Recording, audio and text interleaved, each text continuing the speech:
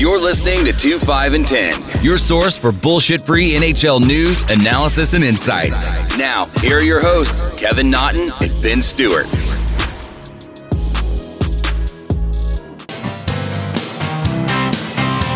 I throwed out my shoulder, but I want her that teddy bear.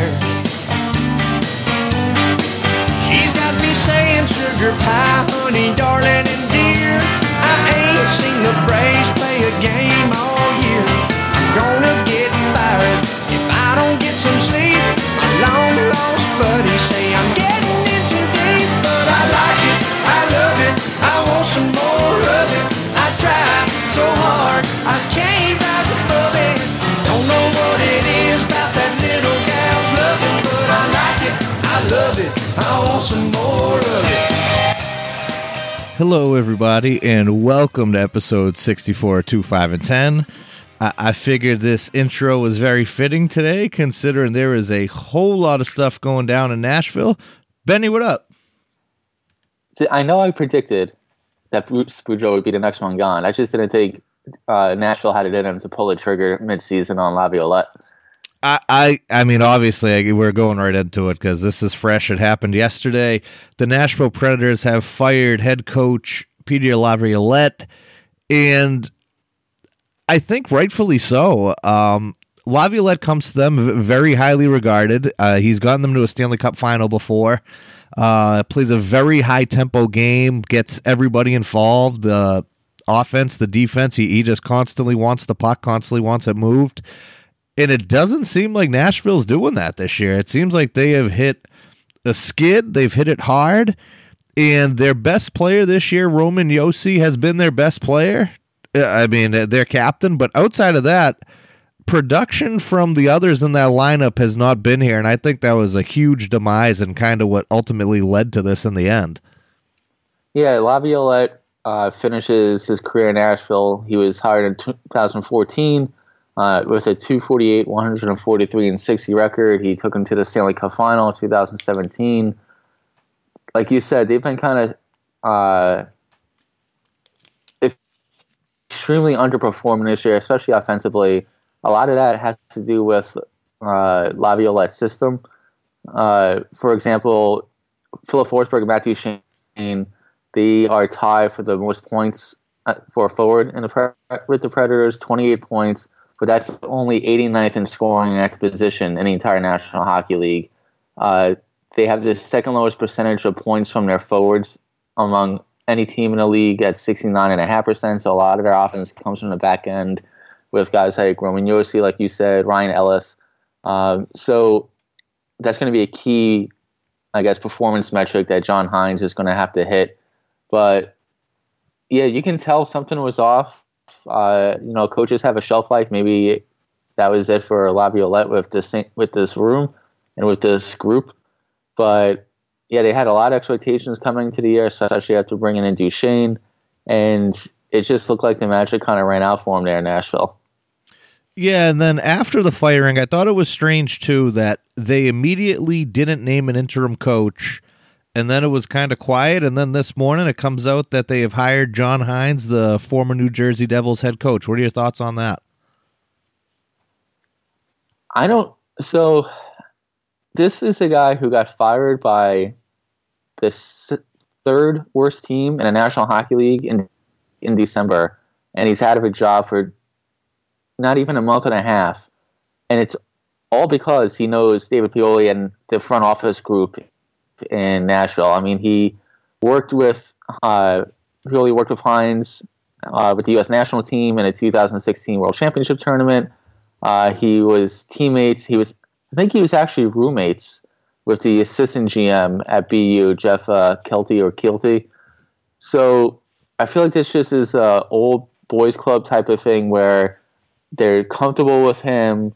They know what they're going to get with him on a day-to-day basis in terms of managing that relationship. He's not going to come in and try and rock the boat too much. But I think if you're firing a guy like Laviolette, you have all these expectations. You're still only a few points out of finishing in a bracket for your division. It's not like that they're just barely fighting for a playoff spot. John Hynes isn't really like, if you're in a room in Nashville and he comes walking through that door, do you get any more inspired or any more like, all right, fuck it, boys, here we go, than if Laviolette stayed the rest of the year? Want to know what I find funny, especially since you're saying that? So one huge thing, at least with me and knowing Laviolette and what goes on there in Nashville, he is a huge motivator. And he gets the guys behind him. And that was actually one of the questions. I was watching the press conference earlier with David Poile, and one of the questions was, do you think the guys weren't motivated? And he gave Laviolette a great response in the sense that, you know, Peter's a great motivator, blah, blah, blah, but our guys aren't performing to a certain standard. So he said that it was the coach's job to get them motivated. I think this is kind of a player thing at the same time. I mean, I can only be as rah, rah, rah as I can be, but you guys still need to kind of go out there and perform. Like, Matt Duchene has gone there and extremely underachieved. Is it my job to make him put goals in the net? Because, I mean, we pay him to put goals in the net. So I'm just kind of on the fence. As for the hiring of John Hines, I like John Hines. I said he was going to get another head coaching job. I didn't think it was going to be this quick. One thing I do know is he practices, in his practices in general, very up-tempo, very hard, makes you earn it in practice. And maybe this is the kick in the ass that this team needs. I don't want to reference last year because it's a different situation with the worst team in the league compared to here, but St. Louis just needed that jump, and they went from worst to Stanley Cup champion. I mean, could you see the same thing here in Nashville? I could. I mean, they have the talent. I guess for me, it's you have a guy like Pete DeBoer out there who knows if he wants to even come back. Like, obviously, I'm working on a lot of assumptions here. I'm just very uninspired by the John Hines hiring, especially since he was just fired by the Devils. And this is a guy who Pioli keeps talking about motivation. The Devils, who I think a lot of people overestimated what their talent level was before the season started, they gave up on him. I was at his last game as head coach. The team, there was no effort behind the guys. There was seemingly no structure or system in place. And this is a guy that's supposed to walk into a team that was supposed to contend for a Stanley Cup and turn it around. I mean, I know he's going to be a different coach. He's going to have a different assistant than Laviolette had. I think offensively, just letting the guys kind of play more to their strengths instead of trying to fit them very harshly into a system might help that.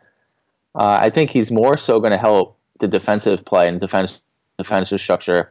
They have one of the worst goaltending tandems in the league, which is incredible to say, with Pekka Rinne and Jesus Saros. So I think that might be his biggest impact, is kind of getting that defensive structure back into place and helping the goaltenders. I just don't know if you're looking for a motivator or you're looking for a guy to come into the room and get the boys like juiced up, that John Hines walking through that door is going to do that. So I'm skeptical on if he's the guy to lead the turnaround, but I'm not saying I would be surprised in a sense, because he's not a bad coach. It's just that it's kind of scary to me that the Devils kind of gave up on him as a team that led to his firing, and a month later, without any time to learn from mistakes or recalibrate his coaching techniques, that he's now walking into a Stanley Cup contending underachieving room. Do you think a part of it is personality? Because when I see Peter Laviolette, I see a whole bunch of personality. I see storytelling. I see all of this behind him. When I see John Hines and they show close-ups of him and everything else, I don't even think I've ever seen the guy blink. So, yeah, I was going to say, he's not alive. So maybe he comes in a little drill sergeant-esque, and this is what that team needs. Maybe they were just kind of too laxed under Laviolette. And I know you said the whole thing with Jersey, but at the same time, we came to talk about earlier of sometimes the shelf life of coaches in a certain place just kind of it ends at a certain point. So maybe this is the change or mentality this team needs to get them to where they have to go.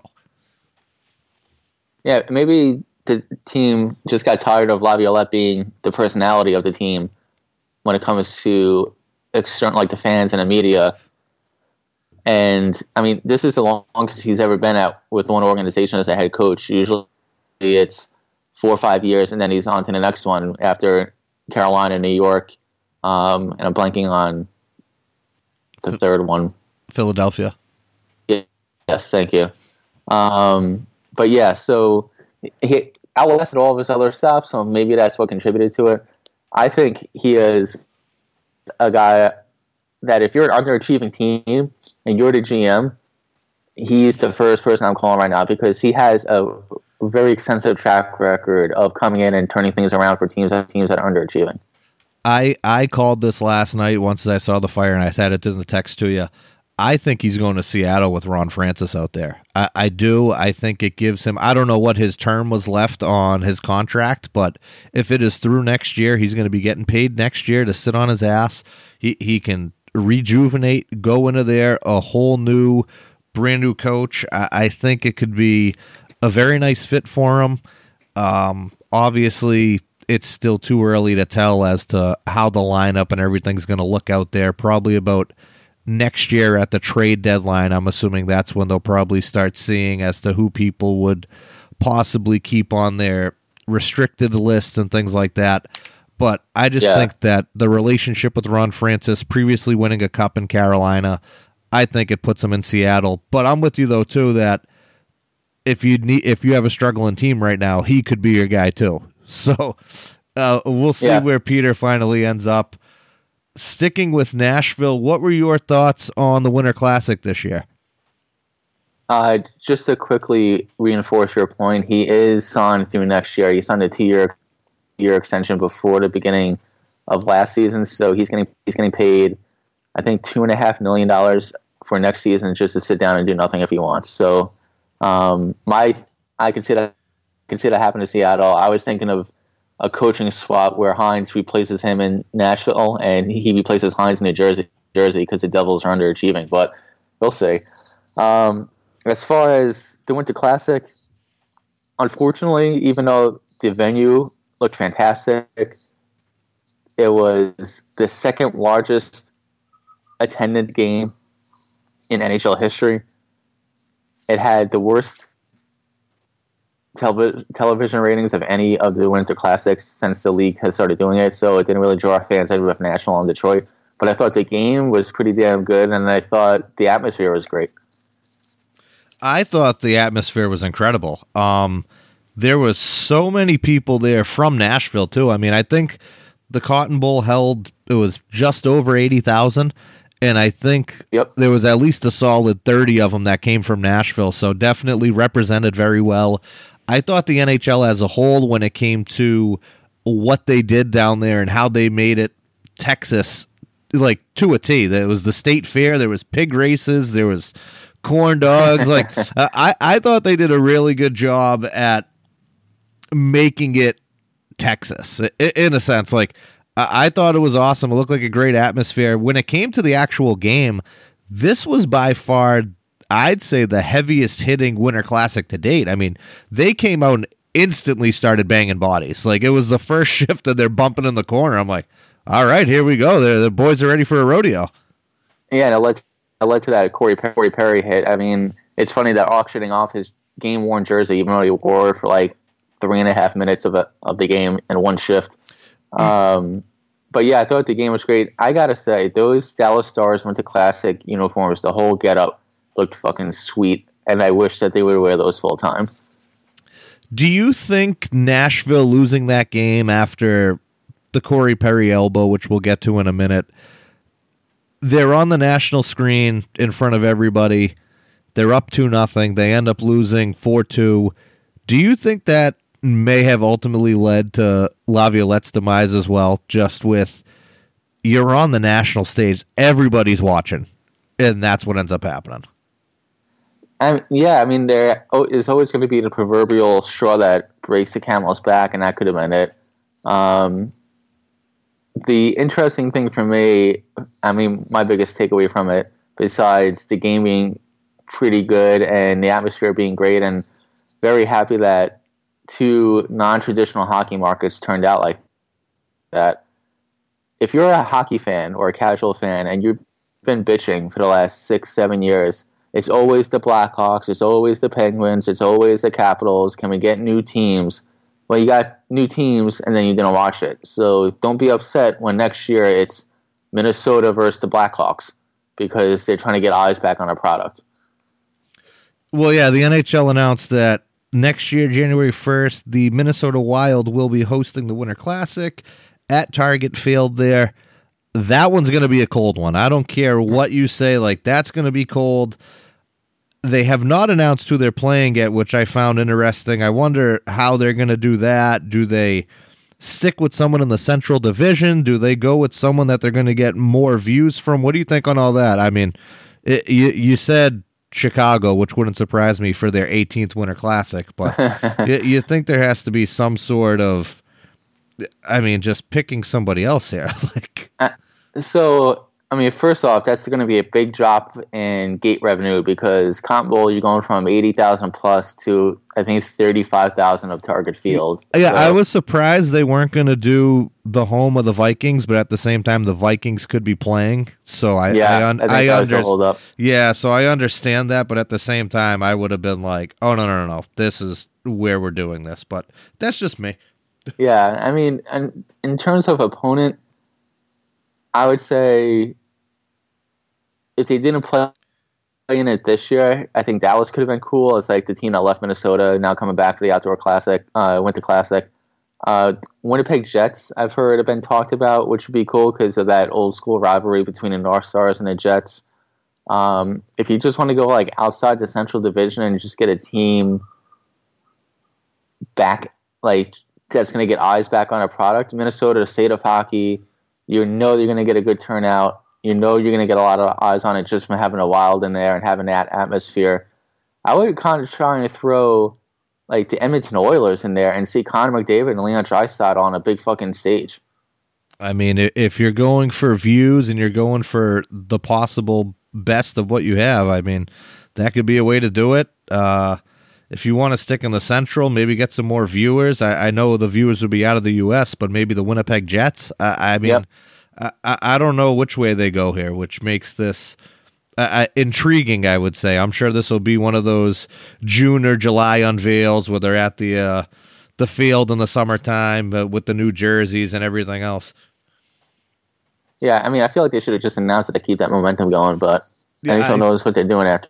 I felt the same way. I'm sitting there waiting. I'm like, and they're going to pick who? Oh, they haven't announced it. I'm like, fuck off. Yeah, if you're a casual fan, you're like, okay, cool, and then you forget about it because it only happens once a year, and then you're not going to pay attention to the announcement when it actually happens. Well, but when it comes, what about the Perry hit? Just circling back to this year's Winter Classic. That was tough. I know. No, I was just going to say on our Facebook page, I know some people mentioned the Mark Savard and Matt Cook hit. I don't know if it was that vicious or intentional, but I'm coming at it from an outsider when it comes to Bruins fans. Do you think it was that vicious? Do you think it was completely intentional? Like, what were your thoughts on it? I did not think it was as bad as the Matt Cook, Mark Savard hit. I thought that one was above and beyond, complete blindside. That one was just brutal to watch. This one just looks like Perry gets there a second late, and out of all the things he could have done, the one thing he did was the worst possible solution. Like sticking your elbow out, like, what did you think was going to happen? You could tell he was frustrated because he knew he did the wrong thing. Obviously, there's a track record here with Corey Perry. He's done a whole bunch of shit on the ice, and unfortunately, that's what ends up getting him 5 games. I think if this is someone else who's a first-time offender, maybe only 3. With Corey and his track record gets a little bit more. At the same time, then Ellis ends up getting on the IR on the other end of it too, diagnosed with a concussion, so maybe that pads it a little bit more. But yeah, I don't think it was as vicious as Matt Cook, Mark Savard, but it was definitely ugly. When you have a full elbow extension, like I just don't know what you think's gonna be called. Like that, he seemed surprised when they gave him the gate, which to me is like, what is the shocker here? But I don't know. Maybe it's just Yeah, me. I mean, yeah, Perry's always that guy that's trying to find that line and walk it. And I can see where he was trying to make a big hit and then at the end stuck the elbow out a little bit. 5 games with the King. First of all, no tears shed for Ryan Ellis after his vicious elbow against Pavel Buchnevich and the Rangers the week before, and nothing was called, no fine was levied, no suspension was given. So karma's a bitch. But anyway, yeah, I mean, Perry has a little bit of a track record. It was an elbow. It wasn't necessary. The Matt Cook thing was basically like he could have been charged with assault once he got off the ice and arrested. Like, that was ugly. Oh, yeah, he skated a far way for that one. Like, I feel like Perry was at least close when it happened. Cook, he came all the way down the ice and was complete blindside, no look, elbow to the head. Yeah, I mean, that's why that's part of the package that you get with Corey Perry. That's why even though his scoring is down and he's not going to be that offensive dynamo that he used to be, that he's a pretty solid third-line right winger who can probably pop in a few goals here and there, but come playoff time, he's going to be a giant pain in the ass as long as he doesn't cross that line. And that's going to be the biggest thing for Dallas is if he can contribute and put pucks in the net, great. But if he can't, it's keeping him out of the penalty box. It's playing the edge as best as he can and not hurting you. Yep. Speaking of guys past their prime, Kovalchuk signed with the Montreal Canadiens on a two-way contract, which I thought was a little surprising. I think he gets $750K prorated at the NHL level. I'm surprised that he went to Montreal. Well, I don't think it's going to end well in terms of his production versus his name value, combined with the fan base and media in Montreal. But low risk signing for them. When it comes to the on-ice product, he'll slide in on the right side, probably after Cousins and Suzuki playing that third line, or we can even slide up on a second line left wing. What are your thoughts on the signing? Do you think this is a good fit for him on the ice and off the ice? And are you surprised that it was Montreal that was the one that brought him in? Yeah, Montreal shocked the complete shit out of me. I mean, maybe he just wants to be in a hockey market. Maybe mentally that'll put him in a better place.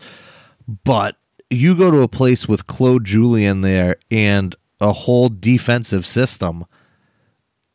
I mean, it happened here. Like, guys do not go to a Claude Julien system and blossom offensively. It just doesn't happen because he wants you to play on the right side of the puck first before the other stuff happens. So I just see him going there. He may get top line minutes, top 6 minutes. But the first time he pulls his shit and he's not back checking or he's not battling or in the right place defensively, Claude will bury him. And we've all heard these stories of Kovalchuk, and it's like, is he going to go crazy on the bench and like go at it with Claude? Like, how exactly is this going to end? And that's what I want to know. I know we're just about halfway through the season. A lot of teams right at that 41 game mark, some over, some above, but like, I think that's going to see if he actually plays the full season with the Canadiens or if they terminate a contract. That's what I want to see. I mean, he has that AHL option, but if he's not going to the fucking that's AHL. What I was gonna he say. will not go there. If they're trying to sign him to the A, he's just going to pack his bags and go back to Russia anyway. So, like I said, low risk signing on the ice. I highly doubt it's going to work out. I think at this point, he's not a top 6 producer, and he's not a fit for the bottom 6 in terms of his style of playing defensive skills. So I don't know where he fits in NHL at this point. But if they do happen to catch lightning in a bottle, they're in the mix for a wild card spot. If they make the playoffs, who knows? So I can see them trying to take the risk. I just don't know if this is the right situation for him. Yeah, I just think it's going to be a tough mix. Like I said, the way Julien coaches and the way he plays, I do not see those two seeing eye to eye at times. But hold on, one question. Yeah. Do you think, obviously Bergevin brought him in there for something. Do you think Bergevin had to have a sit down with Claude to be like, hey, he could possibly put us over that hump and in the playoffs if he can contribute offensively. You kind of need to pump the brakes on him a little bit, or how do you think that went? I mean, I'm sure Julian was brought in as part of the conversation. You always want to be on the same page with your head coach. I think, especially during his run with the Bruins, he kind of has the understanding of, as long as everybody does their job, I don't care about your past. As long as you follow the system, I don't care about anything else. And like you mentioned earlier, if he starts slacking defensively, if he's not skating back on hard on a back check, that's going to be an issue, and that's where there's going to be friction. I just think, because I know Montreal is rumored to be in the Taylor Hall sweepstakes, they've been looking for some offensive help and depth for practically all season now at this point, because they're surprisingly in that contender spot for a playoff spot. So this is as low risk as you can get. If it doesn't work out, it still gives them plenty of time before the deadline to make another move. That's very true. So I guess we will see where this one ends up going. Do you want to touch on the World Junior Championship, since I know that's one of your favorite times of the year? It is one of my favorite times of the year. I love watching these kids play. I love the compete level. Canada wins the World Juniors this year. Come from behind win. Whoa, no way. No, I know, but hey, sometimes it switches up.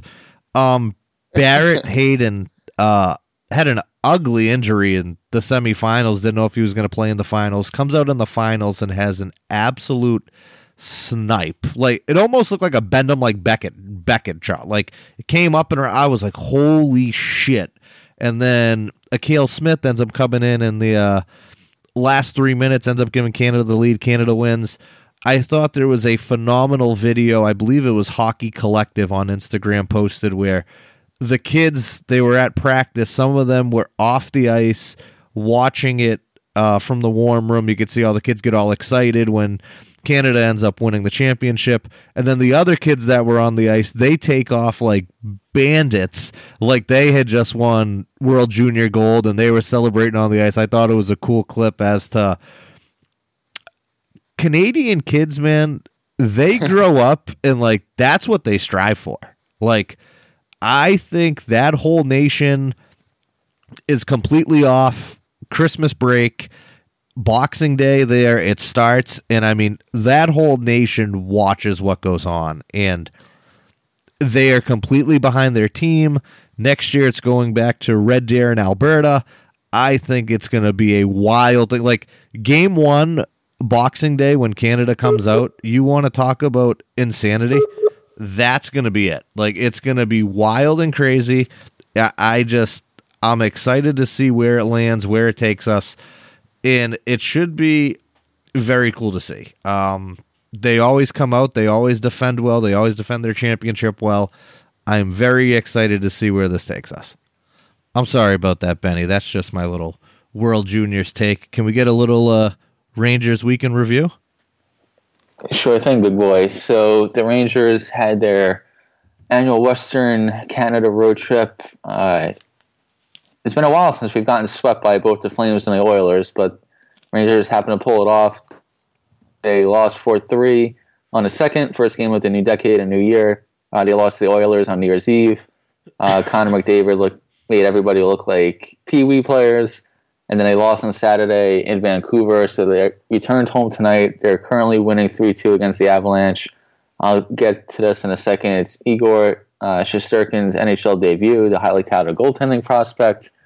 I would say, before I get into that, the biggest news for the Rangers, besides, I'm not going to bore everybody each week by talking about the ups and downs of a young rebuilding team. Like, you guys have lived through it. Whichever fan base you're a part of, you have a good 7-1-2 stretch, and then you go 1-5-1, and then you go like 4-2-3. Like, you guys know what the struggle is. The two big storylines, I would think, coming out with the Rangers in the last week or so. The first one is it's getting close to trade deadline time and trading season, and that means who is available from the New York Rangers to get picked up and help your playoff team. And behind door number one is Chris Kreider. We've talked about Kreider plenty on this podcast. It's going to be a little weird not seeing him on a Rangers, and they don't have anybody in the system that's going to be able to replace what he brings through 200 feet of ice each and every game. So he's going to be a big thing to miss moving forward. You have the decision that we touched on last week.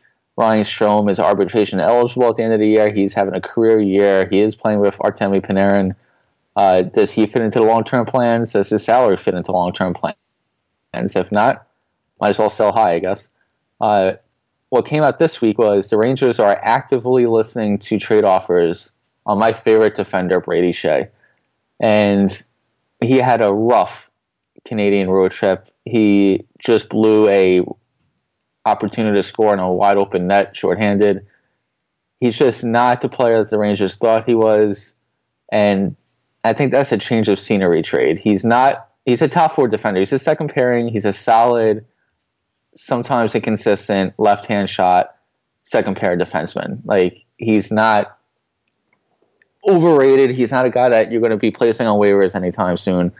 But he's not going to be able to settle in as a second pair defenseman with this organization and fan base after all the expectations that were placed on him once McDonough left town. So he's going to have to get shipped out to just feel comfortable in that second pair setting.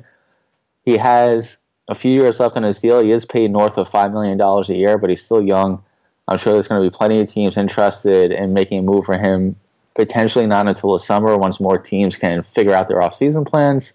But look for him to be rumored to be on a move as we get closer to the deadline.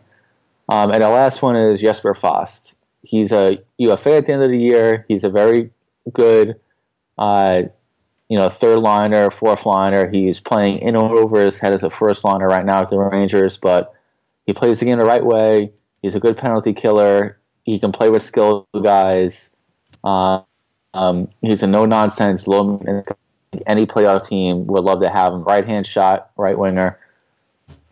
I don't think this is a guy the Rangers can commit to moving forward. He's probably going to get $3-4 million a year annually, and that's just too rich for my blood for a third or fourth liner at this point in a rebuild. So look for him to be rumored about. And the big storyline making his NHL debut tonight at Madison Square Garden against the high-powered Colorado Avalanche was Igor Shesterkin. He gave up 2 goals in the first 3 shots he faced. He's settled in since then. This kind of sets off the whole ripple effect for the Rangers' goaltending situation. They have 3 goaltenders on the NHL roster. Lundqvist is the backup tonight. Georgiev is not even dressed.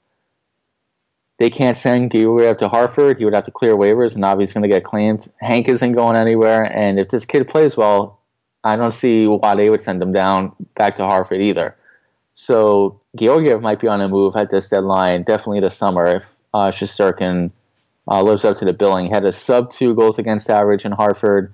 I think it was a 9.31 save percentage. He has all-time records in the KHL for wins, goals against, save percentage, shutout. So if that translates, he's the real deal. So it's going to be exciting to see if he can kind of come over. He played well in Hartford on a smaller ice service, and if he can translate that to the big boys. And with this goalie controversy that's going on, I mean, if you guys do end up getting rid of Georgiev, what do you think the return would be? Yeah, so that's interesting in the sense that he's played well. I mean, Hank's played better than him this year overall. Lundqvist, if you look at some of the advanced stats, he's a borderline top 5 goaltender in the National Hockey League based on expected goals against with the difficulty of shots that he faces. So he hasn't lost a step really from where he was last year, the year before that. You look at Cam Talbot when he was traded by the Rangers, didn't get much in return. I think it was like a second-round pick. The Martin Jones deal could be a barometer for that. Antti Raanta was included as a much larger deal with the Coyotes when the Rangers got back D'Angelo and the 7th overall pick. Do you think Georgiev is a bona fide, clear cut? He may not be a franchise goaltender, but he's number 1, or is he still a guy that has a lot of talent and he's still trying to figure out just what level he can get to? I think it's that, because I mean it's hard too when, as a goalie, you're behind Hank, and Hank's going to get a majority of the workload. You're going to get some with him being, getting older and aging. but is he able to go in and take over a workload? Is he able to go in and get you the results that you need? I don't know. I mean, I think personally he would need to step into a situation like he was in with you guys, where he has a very good guy ahead of him where he can learn from, and maybe he can become that goalie. But I think it's also with time. I don't think it's an instant fix. Yeah, for me, I agree. He's kind of in that stage, and Shesterkin just gave up a third goal. Pretty tough start for the kid, don't you think? Playing first game at the Garden against the Avs, so pretty tough assignment. When it comes to Georgiev, I think he would fit, if he's going to get traded at the deadline, a team like Calgary would be a fit. They need a goaltender, but they have a veteran like Cam Talbot who, if necessary, can still fill in, get split 50-50 of the starts, and it's not going to be a guy who's going to block Georgiev in case he runs away with the number one job, finally getting a full-time opportunity in the league. So if I'm a team, I'm looking for an opportunity like that. As far as compensation, like, what are you going to get? A second-round pick or a B-level prospect and a conditional pick based on games started next season or something like that? So it's not going to be a super strong return. They're not going to get a blue-chip prospect or a number one draft pick. So if you're a Ranger fan, you're expecting that, might want to temper those expectations. I agree. I think the fandom sometimes they expect a lot more in return than what it should be. We're having another go-around right now. Matt Calvert's trying to fight Jacob Trouba. Sorry for the live diary of the Ranger game right now, but that would not end well for him. The Trouba should take it. Yeah, I'd sign up for that every day of the week, twice on Sunday. What about your bees? How are things looking for you guys? Not very good, to be honest. So we recorded last time, it was the 30th, and then the next day the Bruins were playing the 31st, the matinee in New Jersey. We had a lead that we completely blew. The Devils came back and outplayed us. We kind of sat on our heels, and the Devils deserved to win that game. We end up losing in a shootout. That's on the Bruins. That was not on anybody else but them. And then Thursday night, the 2nd, was it the 2nd? It was the 2nd. Thursday night, the 2nd.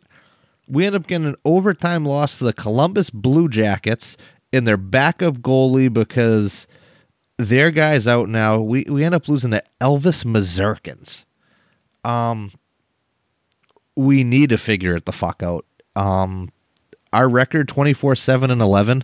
If we cut that 11 from overtime and shootout losses to a 6 or a 7, we are far and above points-wise everybody in the league. Everybody. Like they need to figure it the fuck out. And what happened in that overtime loss to Columbus, and this is where I'm sure people are going to come at me, and I don't give a fuck, because if you're coming at me over this, you obviously don't know shit about hockey. David Pastrnak in the 3-on-3 in overtime is a goddamn fucking liability. He churns pucks over, and then on top of it, after he churns pucks over, he has no fucking idea where to go on a back check, does not know how to pick up the open guy, or just doesn't back check at all. It's happened at least 3 times this year in an overtime where he's given a puck up, lost the puck, and we've come down and we've lost in overtime. It's unacceptable. And obviously, I know what David Pastrnak gives you offensively. But if he can't control a fucking puck or back check or know who he's supposed to pick up on a back check, I wouldn't play him. I wouldn't. And to be honest, I'm just aggravated with the whole situation because he comes out. It's currently 1-0 Boston right now against Nashville, and he scores a beautiful goal. But if it's overtime, I don't want him on the ice. I don't. It's I don't know. Maybe it's just me, but if anybody watches them like I do, that you can clearly see it. It's happened at least 3 different occasions in overtime where he's cost us the game. And don't tell me it hasn't, because if that's what you're telling me, then you don't know shit about hockey. We get spanked by Edmonton on Saturday. We're playing Nashville tonight. Nashville should be full of fucking piss and vinegar with the Laviolette firing. I hope this team can just churn it around. Obviously, we can't go to a shootout or overtime because we lose. So just win in regulation. What's so hard about that? Just win in regulation, because all these games that get pushed to overtime or a shootout, we blew it. Like, that's the reason why. So play 60 minutes. I know I said 60 minutes for probably the 8th fucking episode in a row, but this team has this year not consistently, not at all played a 60-minute hockey game. And in the playoffs, because I can foreshadow that a little bit, if we don't play a 60-minute game and we don't play our game, we will be out in the first round. We will be the Tampa Bay of last year. And that's a fact. My question to you is that a coaching issue? Because I know when teams struggle after the first period into the second, that kind of comes off as a lack of adjustments or preparing your team for the adjustments the opponents might make. Or is it just a matter of effort level for the guys in this team and been there, done that, and once it starts getting closer to the playoff push, they'll turn it around? Well, what you're saying with the playoff push and turn it around, the games now mean just as much as the points in, end of February and March. Like, these 2 points count as much now as they do then. Like, it's effort, because you see them come out sometimes in the first period, they turn it on. They come out in the second and they're completely flat. They come out sometimes in the third, they're flat, and then the last 5 minutes, it's give them hell, and sometimes they're able to get by. They need to push the pace. They need to play north-south hockey. They need to stop winding up and shooting pucks right into blocked lanes, because, I mean, to me, it's amazing that at the NHL level, as a defenseman, if that lane's blocked, do not force it. Push it back behind the net and let your forwards go to work. Like, it seems to me that the simplicity of the game sometimes for them gets away from them. Maybe they're doing a little too much. Maybe Brad Marchand a little too much dipsy-do. Maybe Pasta the same thing. I understand that now Pasta's on like a 3-game goal streak and an 11-game point streak. But at the same time, there's nothing wrong with going wide. You don't have to dangle. You can go wide, get by him, let somebody else push it towards the net. There's nothing wrong with the bad shot unless you shoot it right into somebody. Like, just back to simplicity, and I think they'll be playing a lot better. But at one point, it looked like there was a lot of fatigue, especially in that Devils game where we looked really tired. But coming out of the Christmas break, you shouldn't be tired. You just had 3 full days off. Yeah. So I just don't know what it is, but there is definitely something with this team that is making them play the way they are. I do not believe it is the coach. I don't think it's Bruce Cassidy. I don't think it's the coaching staff. I think it's something within that locker room, whether it's they're not telling people what injuries are or whatever it might be. But I think that there is a better tempo for them. There's a better way to play. And hopefully we can scratch that surface and then keep momentum rolling.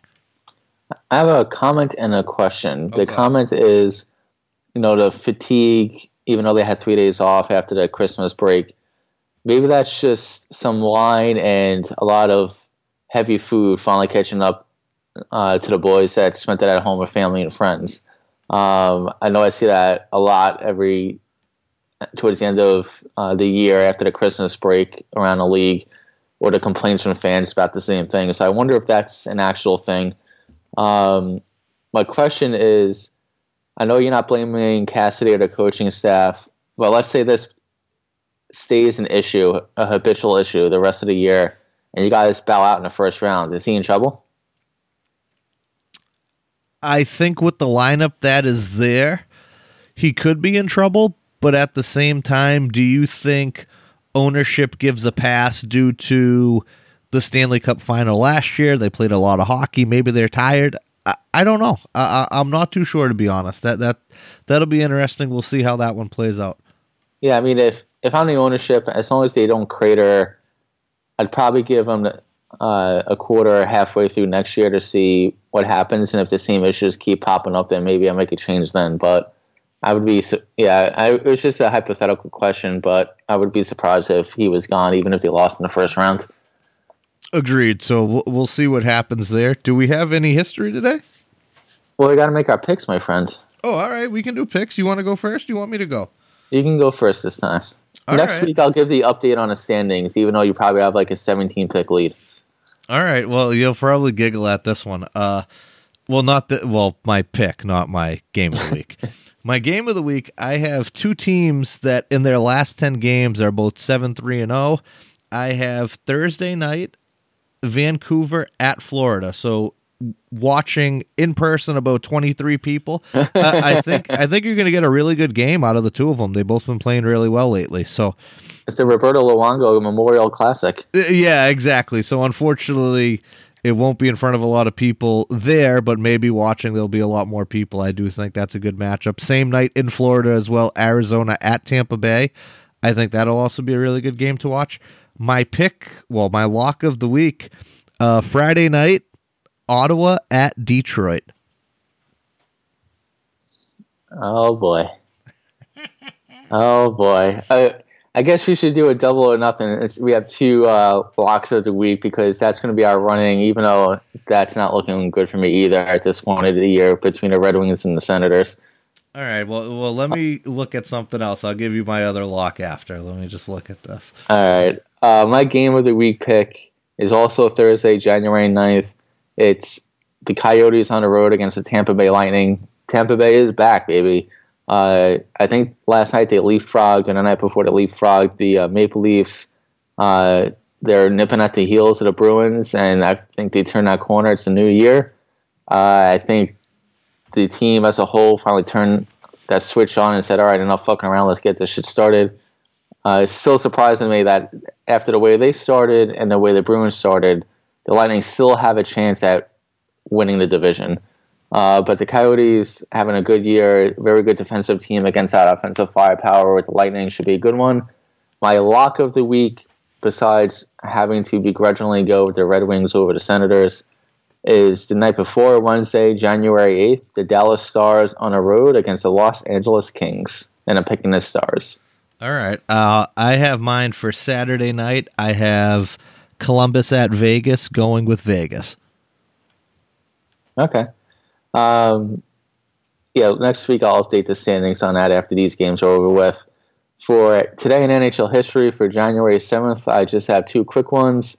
Bobby Hull in 1968 scores twice to become the first Chicago Blackhawks player and the fourth in the NHL to score 400 career goals.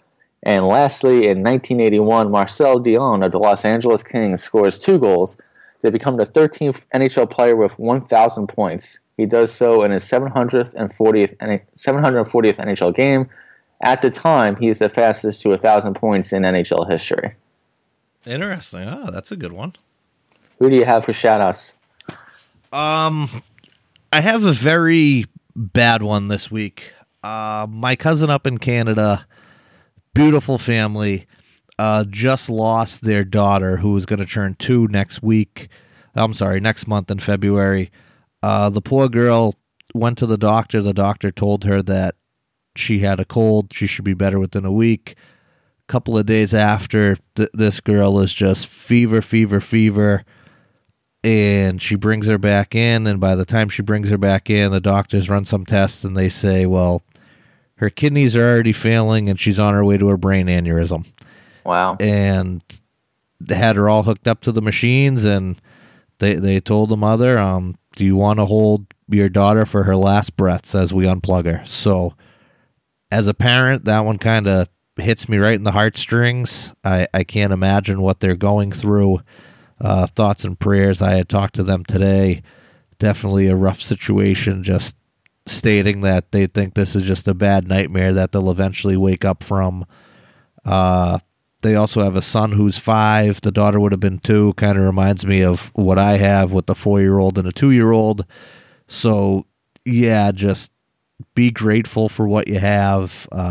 Give your kids a hug and a kiss before they go to bed tonight, because it puts it in perspective when sometimes they're driving you a little bit crazy. They're a little out of their minds. That something like this, be grateful for what you have. Yes, I'm sorry to hear that. Some of my condolences, even though I haven't met them. That is a rough one. I'm not going to have any shout-outs this week. I'm going to leave it at that.